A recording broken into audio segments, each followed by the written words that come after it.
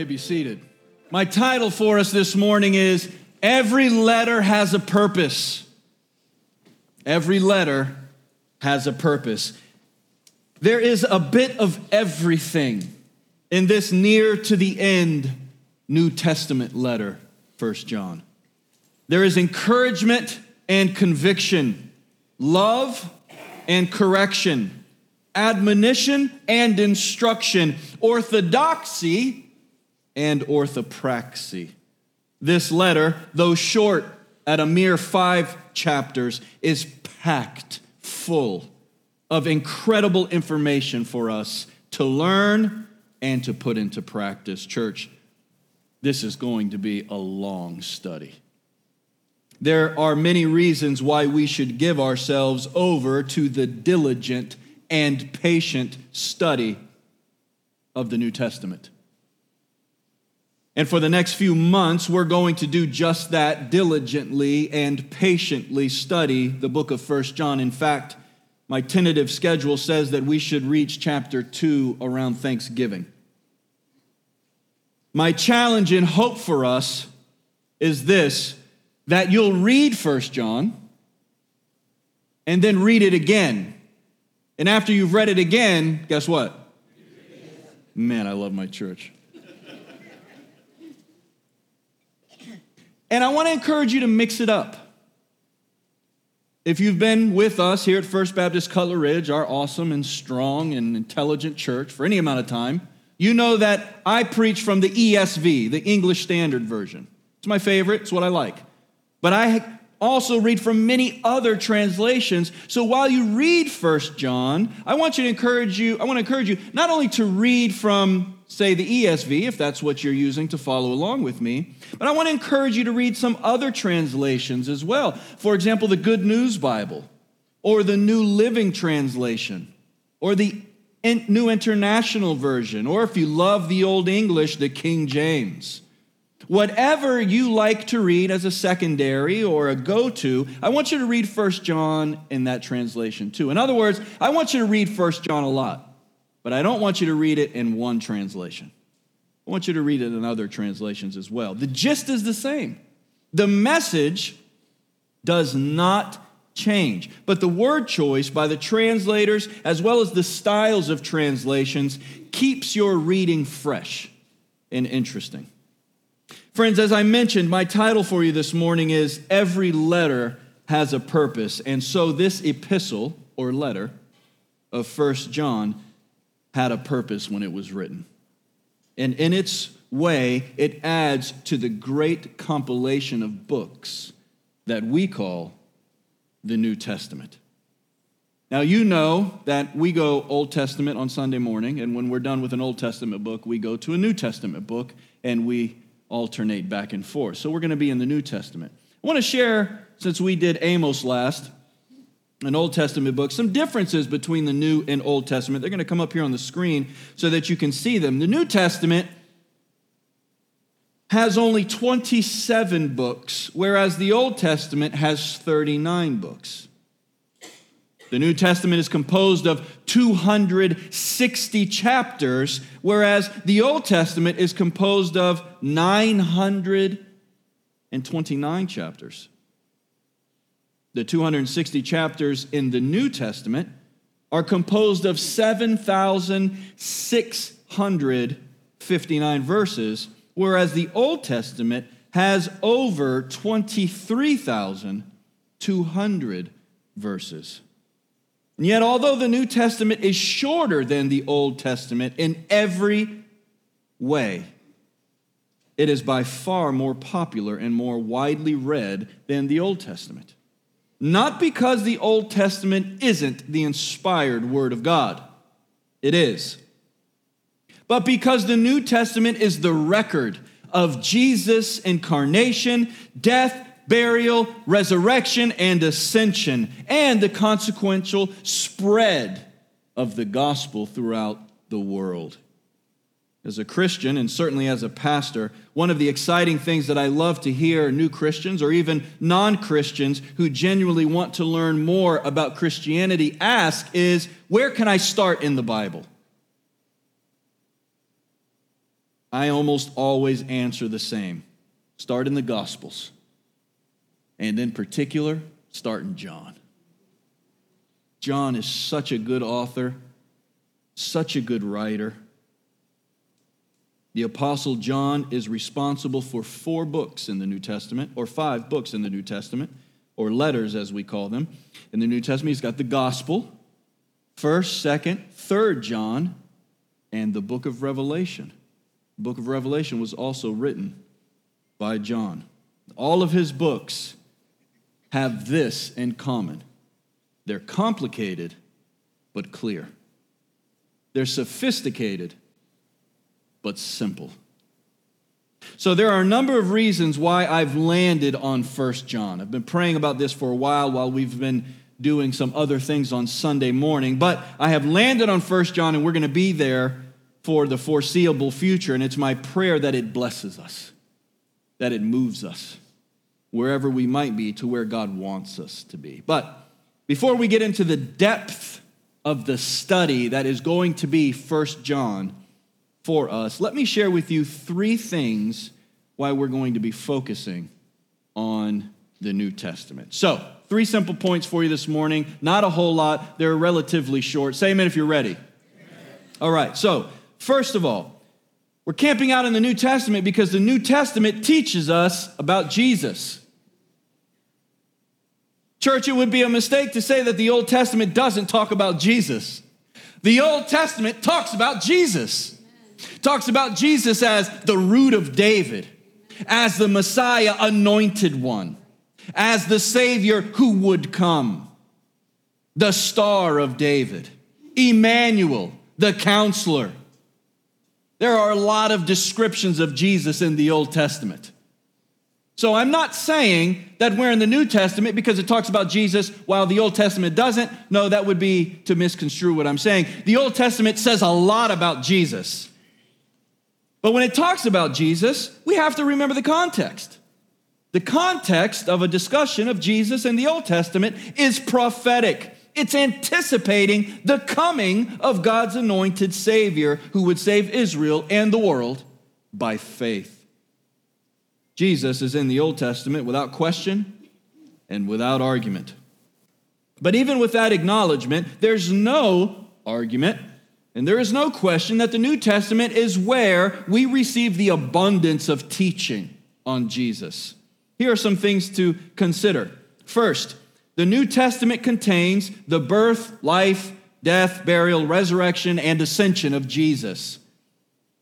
While the prophecies and predictions are found in the Old Testament, their fulfillment is found in the New. Some have said it this way: what is concealed in the Old Testament is revealed in the New Testament. Let me say that again. What is concealed in the Old Testament is revealed in the New Testament.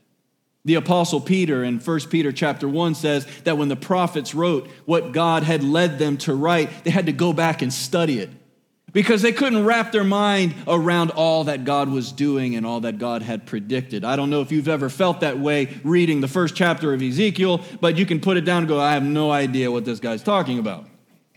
Sometimes the prophets are incredibly difficult, but I will follow that truth up with this: they're also incredibly rewarding. So we praise God for the Old Testament, but there is definitely a difference, and this is one of them. The New Testament contains the birth, life, death, burial, resurrection, and ascension of our Lord Jesus. Second, the New Testament contains the circumstances around these events. The New Testament also contains the circumstances around these events. Listen, we spend time in the New Testament because it tells us how the plan and providence of God unfolded in history.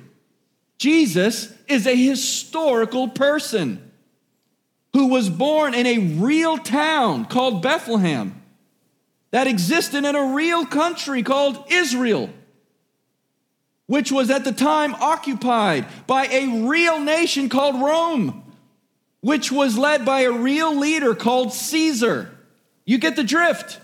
The New Testament talks about all of those historical facts and realities. It records them to such a detailed extent in some cases that Luke, the third gospel writer, Matthew, Mark, Luke, is sometimes called Luke the historian because he makes references to so many small historical details. In fact, in the 60s, historical evidence was found by archaeologists that supported Luke's statement about Caesar's decree to take a census of all that were in the Roman provinces. Before that time, everybody thought Luke was making stuff up. So the gospel had recorded a historical fact that historians didn't even have evidence for until somewhere around the 1960s. You see, God's word is reliable. And it talks about things that were happening in real time and in real space because the New Testament was written in real time and in real space, and I might say, about a real Savior. When Jesus was found guilty of blasphemy, which was completely bogus, by the way, the man who saw to his crucifixion was a governor named Pontius Pilate.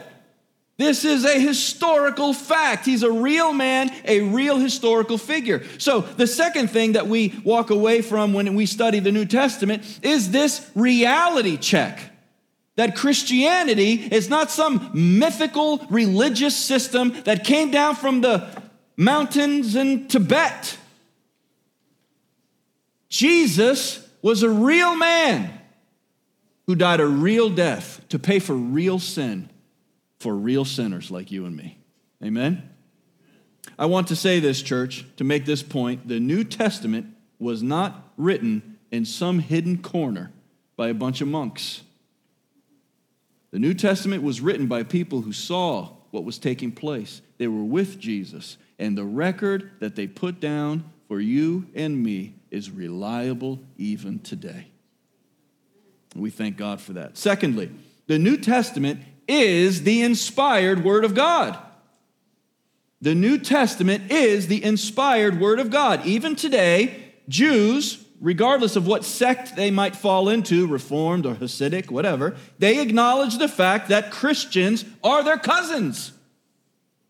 They respect and admire us as we respect and admire them because we respect and admire the same text, namely the Old Testament, but they stop there. They don't go to the New Testament as we do. But I say that to say this. We don't distinguish between the value of the Old and the New. We believe that the Old Testament and the New Testament are equally inspired by the same God. We believe that when we read John 3:16, it's just as important as Genesis 1:26 and 27. God made man and woman in his image and likeness. We believe that, and to that we say amen. But we also believe that God so loved the world, he gave his one and only Son, that whoever believes in him would not perish, but have eternal life. We believe in what we call the plenary, Plenary, the complete or total inspiration of the Bible. From Genesis to Revelation, we believe that every word here is equally valuable. And of course, we hold to that when it comes to the New Testament. A couple of reasons for this. First, Jesus commissioned the apostles with authority. With what? Authority. He didn't authorize every believer the way that he authorized the apostles. We have some who are misguided and misled today by false doctrine and poor teaching, who like to take upon themselves titles like apostle, and they're wrong. There are no apostles today. There is no succession of the apostolic ministry. Now, I think that there are some people who don't intend ill that refer to themselves as apostle, but I think that the majority of them know what they're doing. But see, there is a prerequisite that must be met in order for you to be an apostle. One is that you have to have seen the ascended, resurrected, Jesus. If you have not seen the resurrected Jesus, and you have not seen the resurrected Jesus, you can't be an apostle. You don't qualify. That's a biblical prerequisite to be an apostle. But secondly, not only do you have to have seen the resurrected Jesus in order to be an apostle, but the resurrected Jesus has to have authorized you to be an apostle. That doesn't happen to just anybody. We all have callings, and we praise God for that. Paul says in Romans chapter 11, the calling of God is irrevocable. He doesn't change his mind on those things. But he has not called all of us to be an apostle. God called, through his Son, Jesus Christ, a select group of people to be apostles. And when he did that, Jesus commissioned these apostles with authority. They had a special task, namely, to authoritatively guide the church that Jesus had established with his own blood. And so John says in 1 John chapter 4, verse 4, whoever is of God listens to us, and whoever is not of God does not listen to us. Is that simple or is that simple? But there's depth there, amen? John is saying we're apostles, and when we speak, if you're a Christian, you listen. And if you're not a Christian, we're not surprised that you don't listen. If at every turn you're negotiating with the word of God, which was penned by those who had the authority to pen it, the apostles, if at every turn you're arguing with the word of God about what it says because it's 2021 rather than 56 AD, you need to assess yourself, to examine yourself to see whether or not you're in the faith. Because John says if you're a Christian, you listen to those who were given authority by Jesus Christ to lead the church. And if you don't listen to them, you may not be with God. Church, are we listening to the apostles? Secondly, the apostles were aware of their Christ-centered authority. Not only did Christ himself authorize the apostles, but those same apostles were aware of their Christ-centered authority. So we come across verses in these apostolic writings or letters. For example, this one by Paul in Galatians chapter 1. He says, Paul, this is him, this is the heading of the letter, Paul, an apostle, not from men, nor through men, but through Jesus Christ and God the Father who raised him from the dead. Let me read this again because I want you to get this. Paul starts his letter to the church at Galatia like this. Paul, an apostle, not from men, nor through man, but through Jesus Christ and God the Father who raised him from the dead. You see what I'm saying? Paul knew that he was authorized, unlike everybody else, to be an apostle. He didn't care what men thought of him, whether good, bad, or ugly, because it isn't what man says that matters. It's what God says that matters. You see, Paul knew that his apostolic office wasn't a man-made thing. It was from God through Jesus Christ. So years later, when Peter wrote his second letter, we have two letters from Peter, 1 Peter and 2 Peter. At the end of 2 Peter, Peter's talking about Paul's writings, and he says, Paul's writings are scripture. So even the apostles knew that what they were doing was unlike other things that had been done. The New Testament is the inspired Word of God. But finally, and thirdly, the New Testament is unmatched in its ethic. The New Testament is unmatched in its ethic. As we pursue or peruse the annals of history, what we find is that the New Testament has affected history tremendously. The decisions that men and women countries and cultures have made have been in large part influenced by the New Testament and what it teaches, even if the society itself was unaware of the fact. Let me give you just a few examples. Do unto others as you would want them to do to you, right? This is Matthew chapter 7, verse 12. This is a teaching of Jesus. We hear people say all the time, even people who are not Christians, they may not realize it, but they would say, you would not want that done to you, so don't do it to others. That's Matthew 7:12. That's a New Testament text. Or the story of the Good Samaritan. That's Luke chapter 10. Sometimes you turn on the news and the news reporter will say, a Good Samaritan helped somebody that was stranded on the side of the road today. And we go, Good Samaritan, Good Samaritan, Good Samaritan. Listen, Samaria was a city in Israel.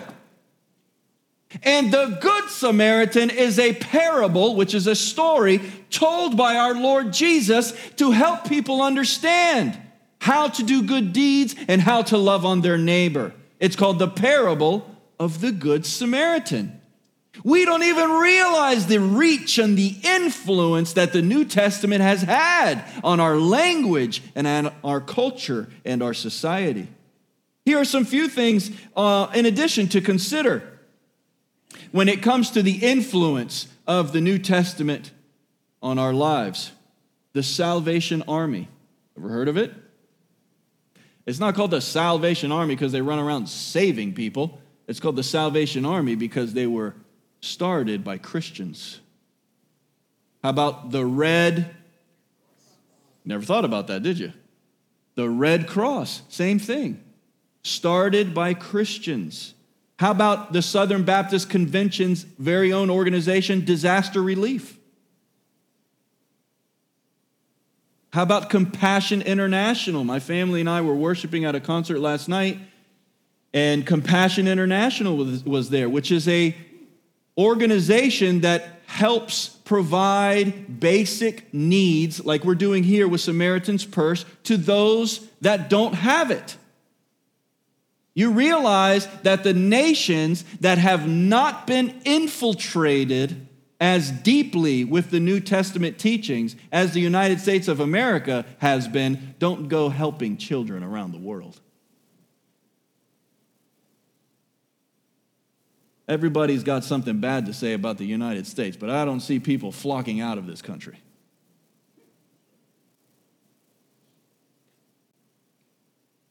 Now, we all have our goods and bads and uglies about the United States of America, but I'm not going to Canada.